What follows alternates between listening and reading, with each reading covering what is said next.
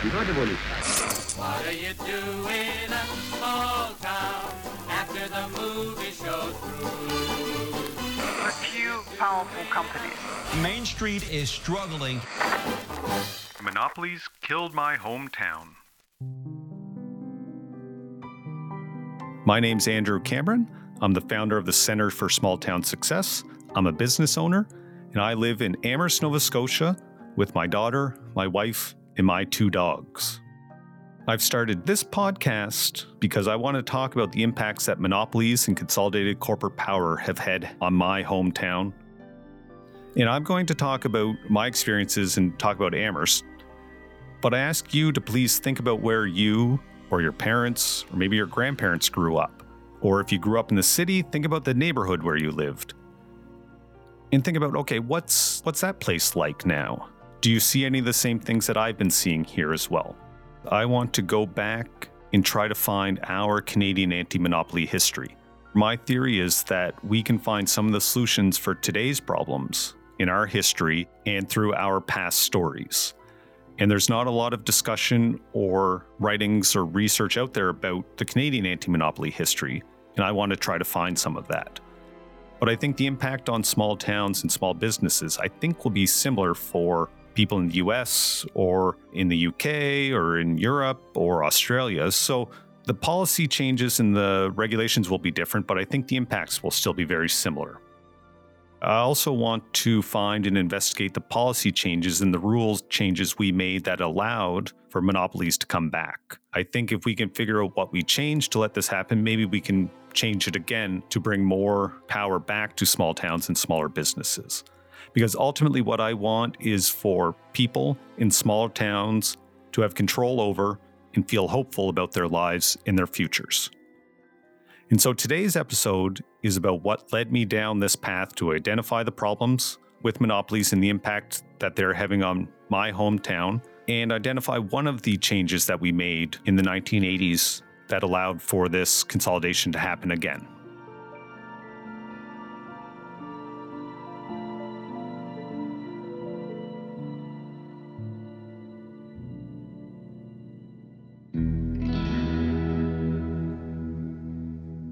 Like I said, I grew up in Amherst, Nova Scotia. It's a small town on pretty much the border of New Brunswick and Nova Scotia, and it sort of is the main center for Cumberland County.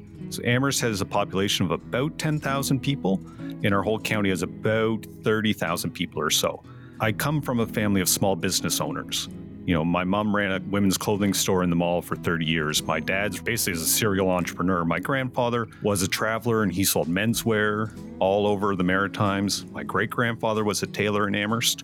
Like, that's where I come from. That's my history. I graduated high school in Amherst in 1999. And I always joke that, I graduated on Tuesday, I moved away on Friday, and really didn't move back until 2015 when we expanded our business back up here. And so when I moved back, it was the same town, but it just something felt off, something kind of felt like it was missing. I always kind of joke, it's like, you see an old wrestler, like you see Hulk Hogan trying to wrestle now, and you go, well, that is Hulk Hogan, but not really. He just doesn't move the same. Something's missing. And that was sort of the same feeling that I had like when I came back to Amherst. When we were looking to move back, we had a daughter and 2 dogs, so trying to find an apartment or somewhere to rent was challenging for us. And we were struggling with it, and we were struggling with this until one day I went onto Facebook and I saw this house for sale. And the house was around the corner from where I grew up, like where I lived in high school.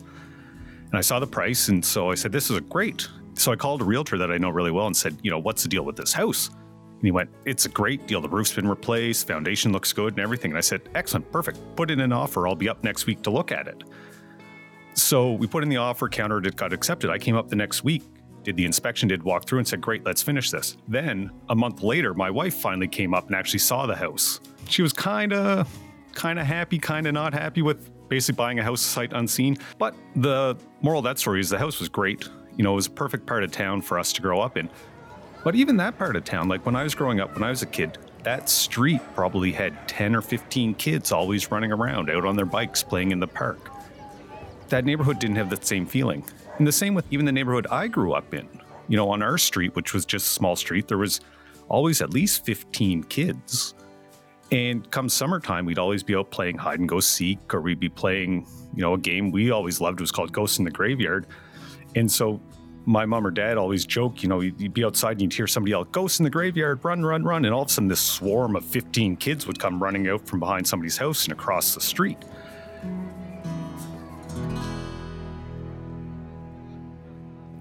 And those kind of neighborhoods just didn't seem to be there. And these were sort of the uneasy feelings that kind of lingered with me that said, this is the same town, but something is just sort of missing. And I didn't know what it was, and I didn't know why it wasn't the same. And what frustrated me sort of the most about that is I didn't even really know what questions to ask to start to find an answer to it. I just had that uneasy feeling that something was missing.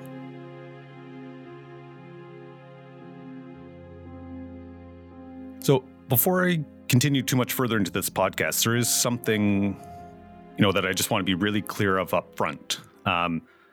This podcast, everything I'm doing with the Center for Small Town Success, this is not a make Amherst great again thing, right? This is not me being nostalgic for nostalgic's sake or wanting to go back to something just because, right? Like, I grew up in Amherst and I enjoyed it and had positive experiences here. But I am aware, and I know that, like Amherst and other small towns, it wouldn't necessarily be the easiest place for people in, the LGBTQ community or for other visible minorities. And so for me, we can learn from the experiences that people had and make our community more welcoming and more inclusive moving forward. Because I want to see what, people who would have been historically marginalized could actually add to our community when they're given a fair shot. When we've dealt with a lot of the systemic problems and issues that have been holding back our small towns and our small communities, I think we can all add a lot to it. And I want the opportunities for everybody to add to our communities. Most importantly, my ultimate goal with this is I want our communities and people in our towns to have control over their communities and hope for their own future. Okay, so now that I kind of touched on that, I want to get back to sort of that uneasiness feeling, and the concern that just something was missing, something wasn't quite right.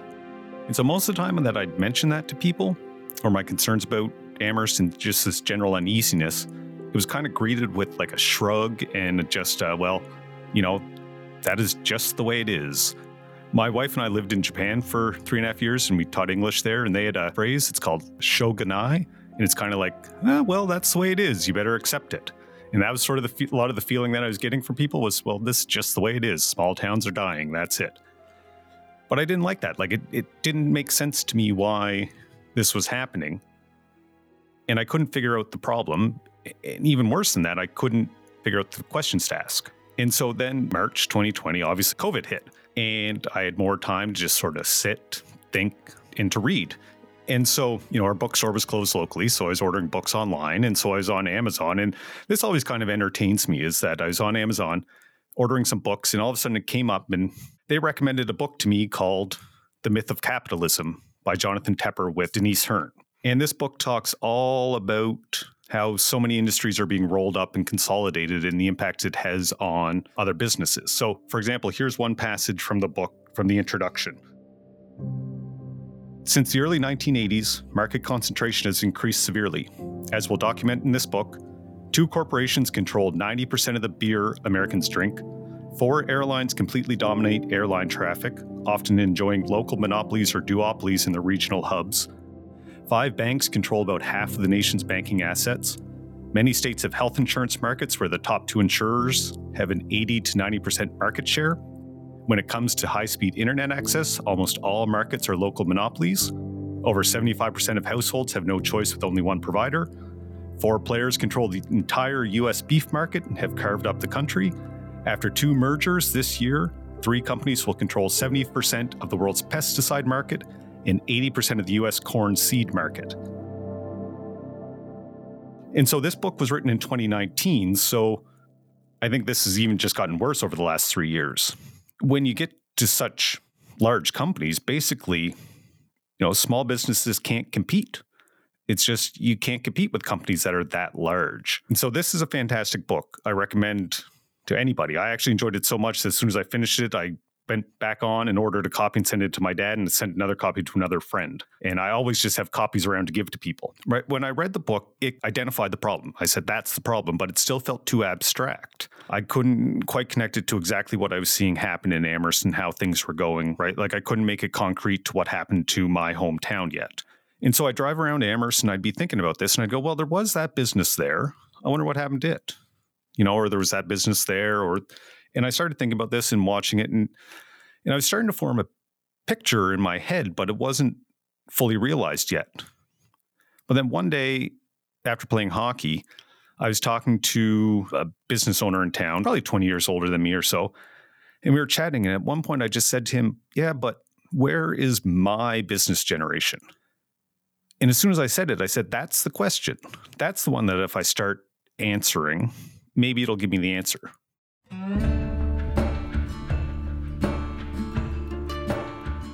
It clarified I wasn't missing the actual businesses. I was missing the people behind the businesses and the value that they bring to the community. Business leaders, in really any small town, one, they're creating jobs. Two, they're spending their profit locally. They're shopping locally, but they also live here. They live in the community. They a lot of times are involved in the local service groups. They sponsor local events. But most importantly, the success of their business depends on the success of the community.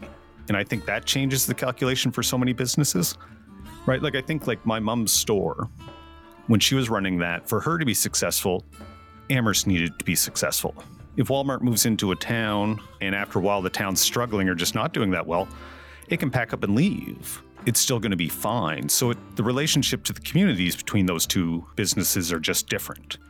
And so I was thinking more about sort of the missing business leaders and the missing business generation. And so a few weeks ago, I texted one of my friends and I said, hey, question for you.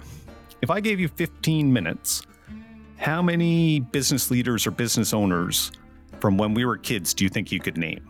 And so he guessed about, 25 to 30. And I said, I bet you I could get to about 40. I left it at that. And then last week for my newsletter, I was writing about this. I'll put a link to this post down in the show notes. But I was thinking about this and I said, you know what, I'm going to try it. So I sat down, gave myself 15 minutes and said, how many business owners from when I was growing up can I name? And so my initial guess was I thought I could get to 40. I actually got to 72. And that is absolutely not an exhaustive list. Like I know I forgot lots of people and I'm sorry, I apologize if I did. I also said it that I had to remember their name. Like there were a lot of businesses around that I remember existing, but I can't remember who owned them. Or it was like, oh yeah, that guy's dad ran that business, but I couldn't remember anybody's names. So they didn't count. But still, I got to 72. I initially thought 40, but I got to 72. And then when I think about like currently, sort of around my age, I can't come to 72 people who own and run businesses here. So the question came, what happened to them? Before we carry on, I will make one comment though. That list of business owners that I came up with was very homogenous. There wasn't a whole lot of women and there wasn't a whole lot of visible minorities on that list. I would like to see us moving forward in our community for that list to be much more diverse, because I think that diversity adds a lot to the community.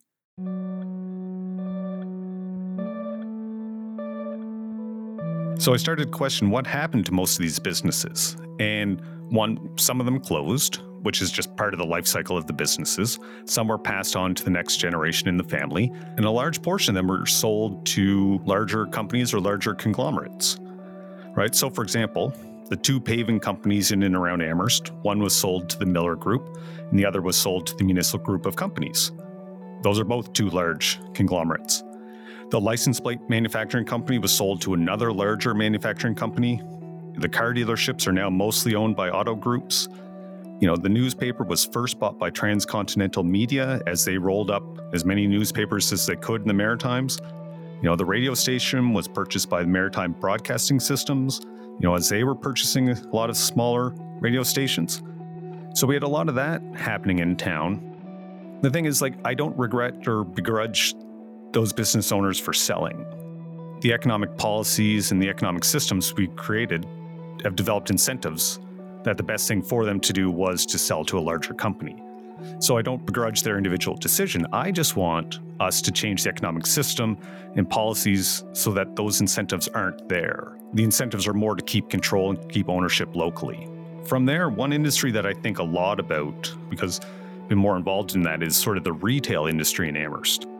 Like I said, my mom ran a clothing store in Amherst for 30 years. And I remember as a kid, there was the Wandel in a motel just outside of town. I would end up having to go with her to see the travelers who would be coming through town with like their racks of clothes that they would drive to town, set up for days, and people who owned local retail stores would come out, look at the catalogs, look at the samples, and place their orders.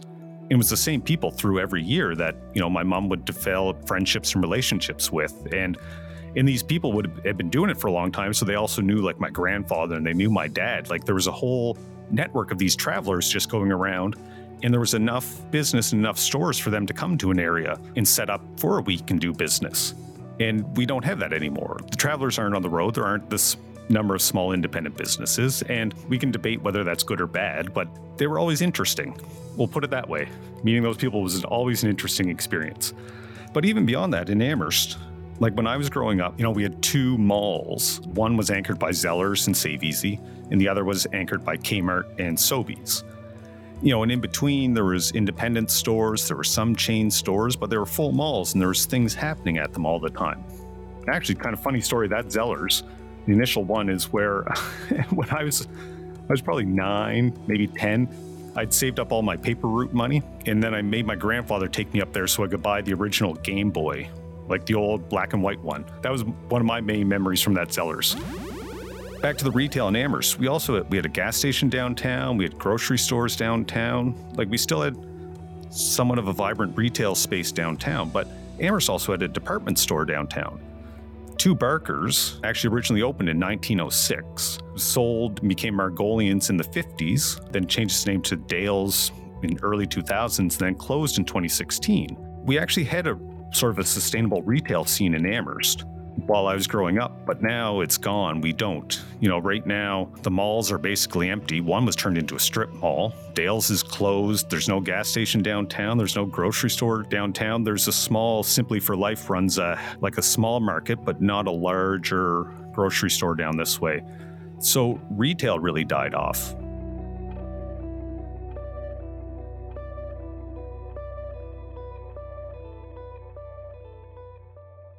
So I remember the story I always heard or was always told about what happened to the Amherst retail is, we're 45 minutes away from Moncton, New Brunswick, and Moncton now is a larger center. There's about 100,000 people in the area, and it's always been a bigger shopping center than Amherst. So the story I was always told and always heard was that, in the early 90s, they finished twinning the highway to Moncton.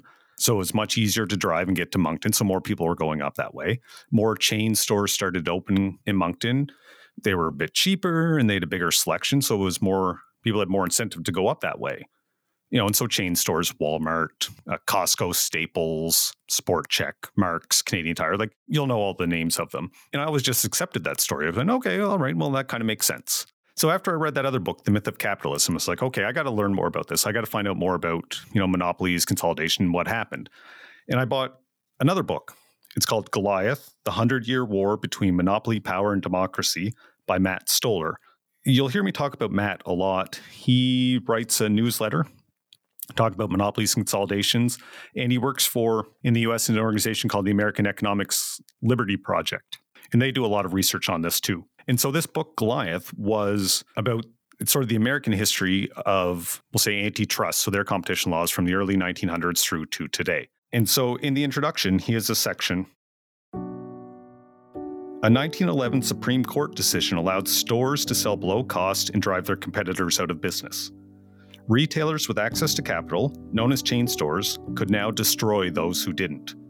This legal change, plus the spread of the automobile, which let Americans shop around more easily, began replacing local retailers with chains. Chain stores exploded, led by the great Atlantic and Pacific Tea Company, known as the A&P. In 1914, A&P had $31 million in revenue and fewer than 500 stores. 10 years later, it had $440 million and 14,000 stores. So I read that section and I just went, wait a minute, that's the exact same story I've been told about what happened to retail in Amherst, right? Chain stores were cheaper. It was easier to drive to Moncton. Matt's saying there was a policy change. I didn't know what policy changes were done, but I assumed there was a third one. The changes that were done in 1911 basically allowed chain stores to proliferate and independent stores to die off. So it stands to reason that those same three things happening in the 1990s would do the same. And so I read that and I went, now I see how this applies directly to Amherst. These policies, these things happened and killed off independent and local retail here. And so Matt's book was all about the American story and the American history, and it has a big influence on us in Canada, but I didn't know much about the Canadian history. And so I figured, okay, there has to be a policy change, or there was policy changes somewhere. I just didn't know what it was. There were many that happened really in the 80s, but the policy change that I'm going to focus on first is the changes to the Canadian Competition Act. And there's a review of that act actually going to happen this year. Let's talk just briefly about the Canadian Competition Act. I'm not an expert on this. There are experts out there, and hopefully we'll talk to them and learn more about it. But high level, the Canadian Competition Act was brought in 1986. It replaced the Combines Investigation Act, which was first passed in 1910 and then modified many times over the next 76 years. And there was actually a previous act before the Combines Investigation Act, which again we'll get to at some point. So the changes to our Competition Act were born out of the thinking from the Chicago School of Economics. And these economists and thinkers and lawyers were the ones that really pushed for the major changes to the American antitrust rules and enforcement that we ultimately adopted and brought into our Competition Act. So the thinking they had was that competition laws should focus on efficiency and consumer welfare, not economic power, not protecting small towns or small businesses from larger corporations or anti-competitive business practices. Their focus was just efficiency and consumer welfare. And in context, what this meant was consumer welfare was basically if prices didn't go up, consumers were better off. Prices went up, consumers were not as well off. So these changes basically let any merger or any two companies who wanted to merge, as long as they could show that their merger wouldn't increase prices for consumers, the merger was allowed to go through. So basically they were focused really just on price. So with this change to focus on price, consumer welfare, and efficiency, we allowed mergers to go through. And it didn't matter if the newly merged company could use profits from one line to underprice competitors in another business to force them out of business. Didn't matter if they now were of large enough size to force suppliers to cut their prices and profits. We just stopped caring about that anymore. We only really focused on price. And as long as it wasn't expected to raise prices, we didn't worry about it. And how we determined if it was going to raise prices or not was basically economists came in and created models. And they made expectations of what they thought would happen depending on this merger. And if the economist was hired by the merging companies, they typically showed that prices were not going to go up. So the other thing that happened in all of this is our competition policy switched from really a straightforward sort of democratic policy that regular people could understand and participate in to a very expert-oriented, technocratic policy that was reserved only for the experts, right? And so these experts are the competition lawyers and the competition economists. They're not the regular people, even though you and I, and we take Amherst, for example, Amherst feels in the pain of these mergers and these changes. This policy was not for us anymore. It was for experts only. These changes impacted all of us on a day-to-day life, in our jobs, in our work, in our communities. What I want to do is start bringing this policy back to for regular people and making it more accessible to other people as I start to learn more about it too. Amherst, my hometown, has suffered immensely in the name of efficiency and consumer welfare. And I don't want to make this trade anymore, and you shouldn't either. And that's what this podcast is really about. It's looking back to find our Canadian anti-monopoly history. So join me as I learn more about our history and think about how that has impacted my hometown. So to stay up to date, subscribe to this podcast in your favorite podcast app and let any of your other friends or people you know who may be interested know about this podcast, please. What are you doing in a small town after the movie show's through? A few powerful companies. Main Street is struggling. Monopolies killed my hometown.